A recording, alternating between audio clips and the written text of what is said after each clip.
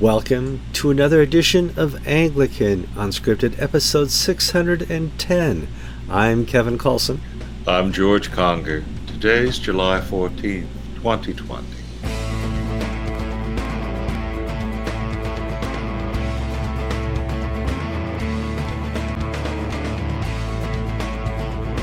All right, welcome to another show. If you hear a in the background, that's the AC. I have the AC running because I'm in an ice box right now in the middle of Arizona at Dead Horse Ranch Park, and I figured out how the horse died. Heat. I'm quite sure that horse just dropped dead because it was so hot. So our RV is stationed here for a couple days, and we're going to mosey on up to Moab and probably stop the Grand Canyon on the way. I'll keep you all posted on Facebook to our travels. George, what you been up to? Well, excitement in our household. Our daughter's taken a new job, the one who's a nurse. She left the eating disorder clinic where she was working, and she has answered the call to the colors from the state of California. She's joined the California Health Corps and to fight the COVID virus, and she has been taken a 6-month position at San Quentin State Prison as a nurse. Wow. In there. COVID has infected a third of the inmates at San Quentin and a third of the staff. And it's one of the epicenters of the pandemic right now in California. And the state health department put out a call for doctors and nurses to volunteer to work at the prison. And Laura thought this would be a fun thing to do. It's sort of like joining up the colors after the Japanese bomb Pearl Harbor, but knowing the war will be over in 6 months. Sure, yeah. You're part of the cleanup crew. So her mother, my wife, is absolutely petrified. What if she bumps into Charles Manson? I said, well, he's dead. He's gone already. He's dead. What about the Hillside Strangler? He's dead too. Oh my! All the real bad ones are gone, huh? Yeah. Well, Sirhan is still there. So the guy who shot Robert Kennedy. Mm-hmm. But the prison, there's the prison hospital system, and then with the COVID virus, they're moving anyone with COVID who needs to be hospitalized into a warehouse on the prison grounds, inside the walls. And Laura says it's like a World War II movie of these field hospitals. There are several hundred beds, with like a foot apart from each other, metal beds, with the men lying in their beds moaning, and the nurses and the doctors walking up and down the wards. And that's her job. Sure, Florence Nightingale. Wow. Yeah, well, it's what she went in. Laura's a lot like me in temperament. She enjoys sort of she enjoys being noble. How's that? And so the call to serve in one of the most awful places in the United States really was something that appealed to her. So we're quite proud of her and hope it will be exciting 6 months. Wow, that's good. A lot of news happening, not just in the Anglican Church, but there is a new normal forming here in America, George, and certainly around the world. And I think people of our generation are becoming unsettled, a little uncomfortable with what they're seeing happen around them, watching their history being torn apart, watching their statues have been taken down, watching the structures, and I mean the structures of America that we know, kind of be torn asunder, so to speak. And I think I'm talking to people and seeing people who just, they're sick of it. Can we, this perfect storm, and it was the perfect storm. We had a pandemic leading to high unemployment, to a recession, to a depression, race riots, and bring on, there's no asteroid yet, but bring on the next calamity. And people are really growing tired, and I don't think there's going to be a revolution, but there's just where is a leader? Where's somebody who's going to stand up for me? Where's somebody who's going to take us out of this. There's no Ronald Reagan taking us out of the Cold War. There's no JFK taking us out of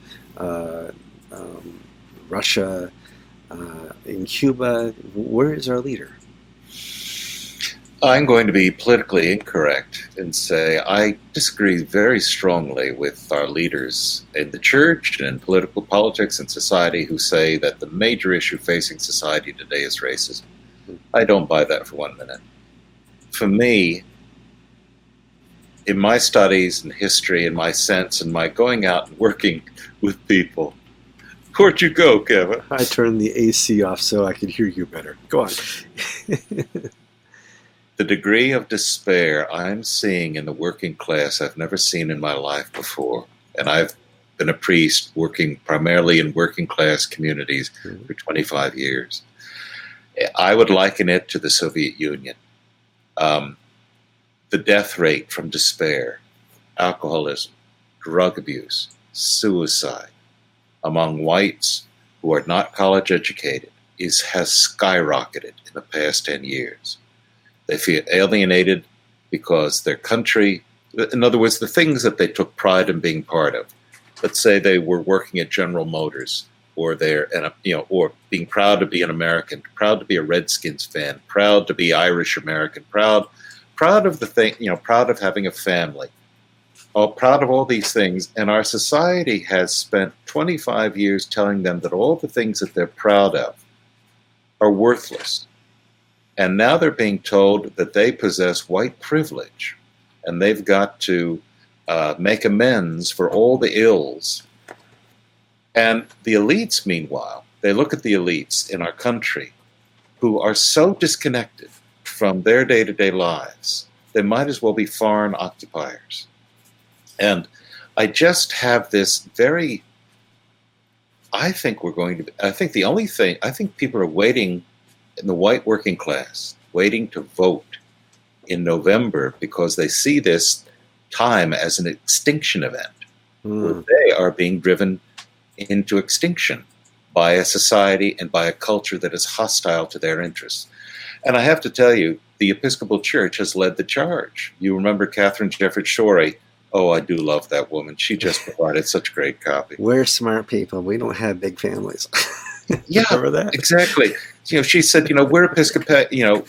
She was interviewed by one of the secular newspapers. Why is the Episcopalian Church decline? Why are Episcopalians fewer in number? Well, we're better educated. We're smarter. We have fewer children, and we're more selective. And basically, it's she was telling them that if you're a working man who has a trade.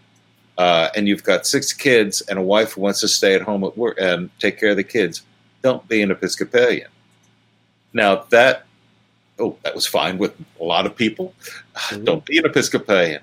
But now, don't be an American. Don't be a Redskins fan. Don't be proud of being a Southerner or a Northerner or this or that. Be embarrassed and hate yourself because you're white. And we look at these kids coming out of college, a generation so poorly educated, so ignorant. And we're even seeing it in amongst the clergy. I despair sometimes reading these things on the ACNA Facebook page, chat group, because you've got these younger clergy who are indistinguishable from Episcopal clergy who are so woke, who've drunk the Kool-Aid, that I'm thinking, ACNA is not going to be a safe place in 20 years because I've been down this road before, and those nuts and kooks, unless they're roped in and said, no, your job is not to parrot the New York Times op-ed page or teach the 1619 Project in your youth group. Your job is to teach the saving news of Jesus Christ. ACNA is going to go the way of the Episcopal Church. Unless they start doing something. They need to be very careful. And I think with the Episcopal Church, it started with a couple of crazy old kooks. Here we have a couple of crazy young kooks in the ACNA who are causing some trouble on Facebook. And, you need to watch out for it because it's about to make the press when we start talking about it. And there's nothing better than stopping it before it becomes a problem. Nothing wrong with that. Yeah.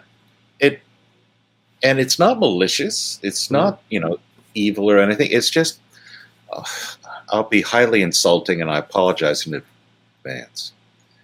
The ACNA is put together from scratch, and they basically took in some people and who were not well educated or trained, who have no sense of what it means to be an Anglican, has no understanding of theology or history. And they're indistinguishable from the next sort of non-denominational megachurch that is the church of what's happening now. And so the winds, look what happened to Campus Crusade for Christ and InterVarsity.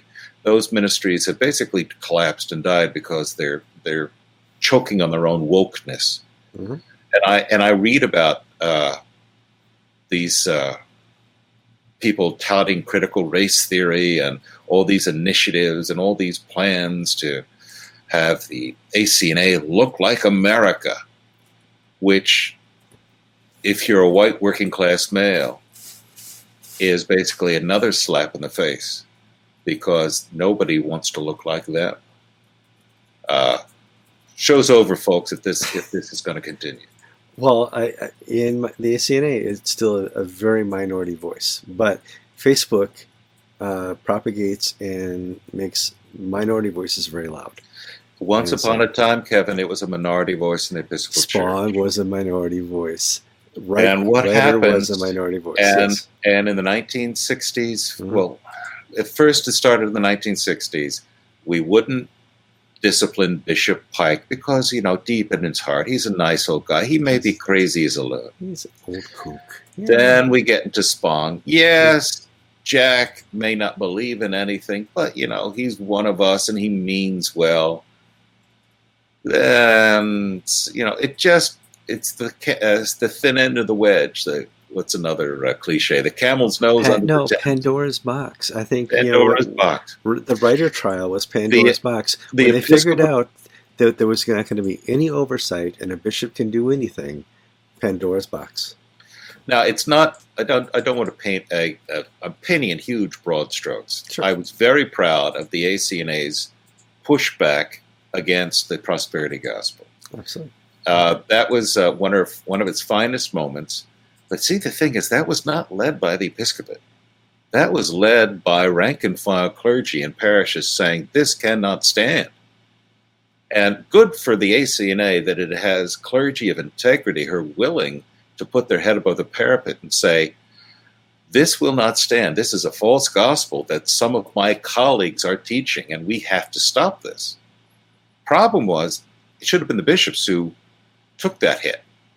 And the bishops should have been leading on that, and they didn't. And now we're seeing the bishops, they're not mouthing these platitudes, but they're going along to get along and allowing sort of the crazier elements within their rank and file to drive the agenda for the church. Yeah. And so we shall be observant reporters and see what happens. Another crazy. Please hear me to say, and again, I said, this is not the character of the ACNA. This is not about all the ACNA. This is a very noisy but influential minority. Yeah. That unless somebody lays down the law and say, what is the teaching, the plain teaching and understanding of Jesus Christ? What is the teaching of the church in these matters? These people are going to twist it and turn it. And you're going to have what I've got to face today in an Episcopal church that is rotten to the core. So let's move on to some international news before my cat jumps on to... Get down. No. Come on. Don't jump on the... We are an RV in renovation right now, so on the dashboard is all the tools for all the stuff I've been trying to fix around here. We had previously tried to record an episode of Anglican Unscripted, but the cat knocked the phone connected to the internet off the table. Come on, get out of here. Go. Disconnecting us from our show. So we're finally back up and running. Yeah, yes? Do you hear that snoring on my side? That's one of the dogs underneath my desk right now, who is being a rector's dog is a rather dusty, dull life for a dog, and so they sleep a good time, good part of the day. We have 3 cats in the RV. And I'll tell you the long story for how that happened in our next episode. Let's move on to some international news. Lambeth is not 2020. It's not 2021. They're pushing out the date to 2022. Now, in my mind, as the first person to call the last Lambeth, I'm happy by that, but I don't think there's any bad news here. I think it's smart to move it out because nobody knows what's going on. And to plan a Lambeth is not something you do in a month. And so, and folks, I want to basically say Kevin is not engaging in hyperbole. He and I were on the Albert Mohler, who's the Baptist guy. He has a radio show, and this is 2008, and we both said this is the last Lambeth. That's it's over, folks. Send in the clowns. They did. They did. They did. No, but Justin Welby announced that Lambeth had been postponed to next year. Now it's going out to 2022. Mm-hmm. Which is probably upsetting a large number of Episcopal bishops who are waiting to retire and make Lambeth their swan song. It's a fun little way to end their time. Now they're going to hang on for another year. And so we'll see these statements. Oh, well, with the COVID virus, I think I'm going to postpone my retirement another year. Yeah, we know why. The money wasn't there in the quantity they needed, because 2008, they basically did it on credit, and when it was over, the bills weren't paid, and the Church of England church commissioners had to pay the debts. They don't want to do that again. Well, they also had the blue tent. Yes, the blue tent that they forgot to expense. And then the bill arrived in the mail, and it was left on $250,000. Yes, they went on maternity leave, and the bill was on their desk for 9 months. Oh. So Lambeth the money was not there, and part of it is it's supposed to be self-funding, and many of the churches around the world, because of COVID, Rwanda, we did a little story where their income is down 90%. Because they live by donations that come in every Sunday, and no church for 3 months, no income. Well, they weren't going anyway, but that is typical for many churches in the developing world. So the money's not there. And second, the Justin Welby's push to get the Global South to basically maneuver GAFCON back into the tent, it didn't go very far. Welby was at the Munir Anis installation as Archbishop of the province of Alexandria. And one of the behind the scenes, I am told, I wasn't there, I'm told that part of the conversations where Welby is pushing the why can't we all be friends, unity, in Christ we're all one. And he was sort of met with stony faces from the GAFCON people who were there. And the Global South. And the Global South people didn't volunteer anything. They just, Welby's going on, unity. And the Global South is going, what time is it? Is dinner ready? What's on TV tonight? It's tea time. So maybe if he has 2 more years, Welby can do something. Now, I've always urged GAFCON to go to Lambeth because they have the numbers. Just with the Church of Nigeria, so many bishops. They have the numbers, and one of the things that we saw in 98 and 2008 was that they're, especially in 98, most bishops are corporate men, and they follow the majority. And so if the majority's going one way, they want to be in charge. One of my famous anecdotes, I saw Jay Walker, Bishop of Long Island, notorious in many ways, a firm supporter of the gay agenda, ordained many gay clergy. He was the one with the famous penthouse issue, which we won't go into because this is a family show. Well, the Penthouse magazine issue. Walker, in the final vote, Lambeth 98, resolution 110. He voted for it. How do I know that? because he was sitting right in front of John Howe, and I was watching John Howe, my bishop, put up his hand, and Jay Walker's hand went up as well. Walker had voted against everything until the final vote. He put up his hand, and the majority of American bishops in '98 voted for Lambeth 110, including bishops who had ordained gay and lesbian clergy up to that point. That's just how the crowd works. And I think GAFCON, if it plays it right, can basically reorganize the Anglican world, dethrone the Archbishop of Canterbury as the de facto first among equals, have it elected by the primates at a primates meeting. But if you're not showing up to the game, you're not going to win the game. Well, and I also think now they have a brand new relationship with the Global South. It seems really strong. There's a new covenant with the Global South that they just endorsed. I think that unity, that true unity, not what will be unity, is going to be a good step forward. And if they want to take that to Lambeth, they would rule. They would say, listen, Archbishop of Canterbury is no longer just the Church of England's Archbishop. We're going to pick our own. It's not we'll have our own first among equals. It's very simple. I mean, these things are run by Robert's Rules of Orders. Mm-hmm. And the first thing is, do we adopt the agenda as laid out by the Archbishop of Canterbury? No. And we offer this agenda in its place. Yes. And guess what happens? Uh-huh. This is what they did at 98. Mm-hmm. That the handlers had laid out what they were supposed to say and do and vote, and they said, no, we're going to do what we're going to do. Well, another thing they have to do, remember the primates not meeting, gathering, they had all the perfect, get the cat out of the garbage, please. Thank you. Go on. So, if people remember the primates gathering a couple years ago, they got Welby to agree to everything. They got the Episcopal Church to agree to be under super secret probation for 3 years. The problem is, when they said, who's going to enforce this? Welby said, I'll do it. I'll take care of it. I got you covered.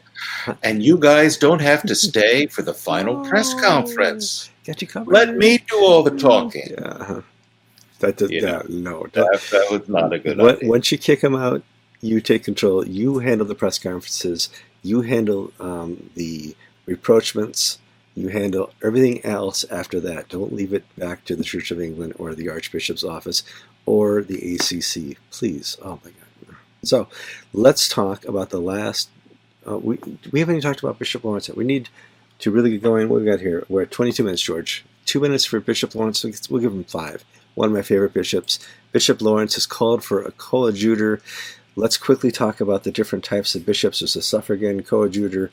This kind of means he wants to retire, not right away, but sooner than later. Right, George? Yes. If I'm not mistaken, a coadjutor in the ACNA serves alongside a diocesan and has the right of succession. And I think it can only be up to a year. I'm not certain as to the time frame. So when you call for a coadjutor, that means you're calling for your successor to be elected. Sure. And in that interim period, the bishop is still the bishop. The joke is every morning the coadjutor comes to office and says, "How do you feel today, Bishop Lawrence?" And he really wants to know because if he's not feeling too good, he takes over. So the South Carolina is going to go through a transition, and it's probably a good time because it looks like they've won their property issues. Bishop Lawrence has shepherded them, as did Bishop Eicher, through the major battles. Yes, it'll go to the Court of Appeals. Yes, it'll go to the Supreme Court. But at this stage, as Alan Haley has said, it's basically been set. The legal tracks have been laid down. Mm-hmm. And unless we have another round of funny business with a crooked judge, which we had last time, it's pretty much they've won. The Anglican Diocese has won. So it's a good time for Bishop Lawrence to begin the transition out if he has to retire at a certain age. Sure. But it's a good time to step away and to allow his successor to come in a new era, one not marked by the constant threat of litigation, but allowing the diocese to turn its energies and its income back into building the church and the faith of its people. Absolutely. I mean, it's one of those things that we saw him come to office, and he had to be elected twice. Don't remember this, because the first time he got elected, he was rejected by Catherine Jefferts Schori, who said, or it wasn't just her, who's in charge of the oversight of the bishops? Some board. Well, she's the president of she presides at the House of Bishops meeting, right. And Bishop Lawrence did not get the necessary number of consents. Right. And so that means he was rejected. Mm-hmm. Well, South Carolina held a second election, elected him again, mm-hmm. and he was basically asked, will you take the diocese out of the Episcopal Church? And they put all sorts of constraints on him, and he said, no, I have no intention or plans to do so. And actually, he didn't. He was kicked out of the He had to be forced out. I mean, he went out kicking and screaming. I mean, it just... Bishop Lawrence was kicked out of the Episcopal Church. He did not violate the pledge that he made to the Episcopal Church. The Episcopal Church violated its faith with him. Yeah. So it must be a very wearing position Bishop Lawrence has been in. Mm-hmm. Certainly it's not what he signed up for, but he's been faithful throughout the fight. Yeah, well, he fought the fight well, and maybe I can have an exit interview with him when he's all done. I wanted to talk about the Hong Kong Archbishop story. Let's save that for Friday. All right. It's the cabin here is heated up because I turned the AC off. I have two people behind me working full time at their desk, and they're getting warm. So I'm going to turn that back on as soon as we sign off. I'm Kevin Coulson. I'm George Conger, and you've been listening to episode 610. 600? Yeah, you're doing 610. Imagine that.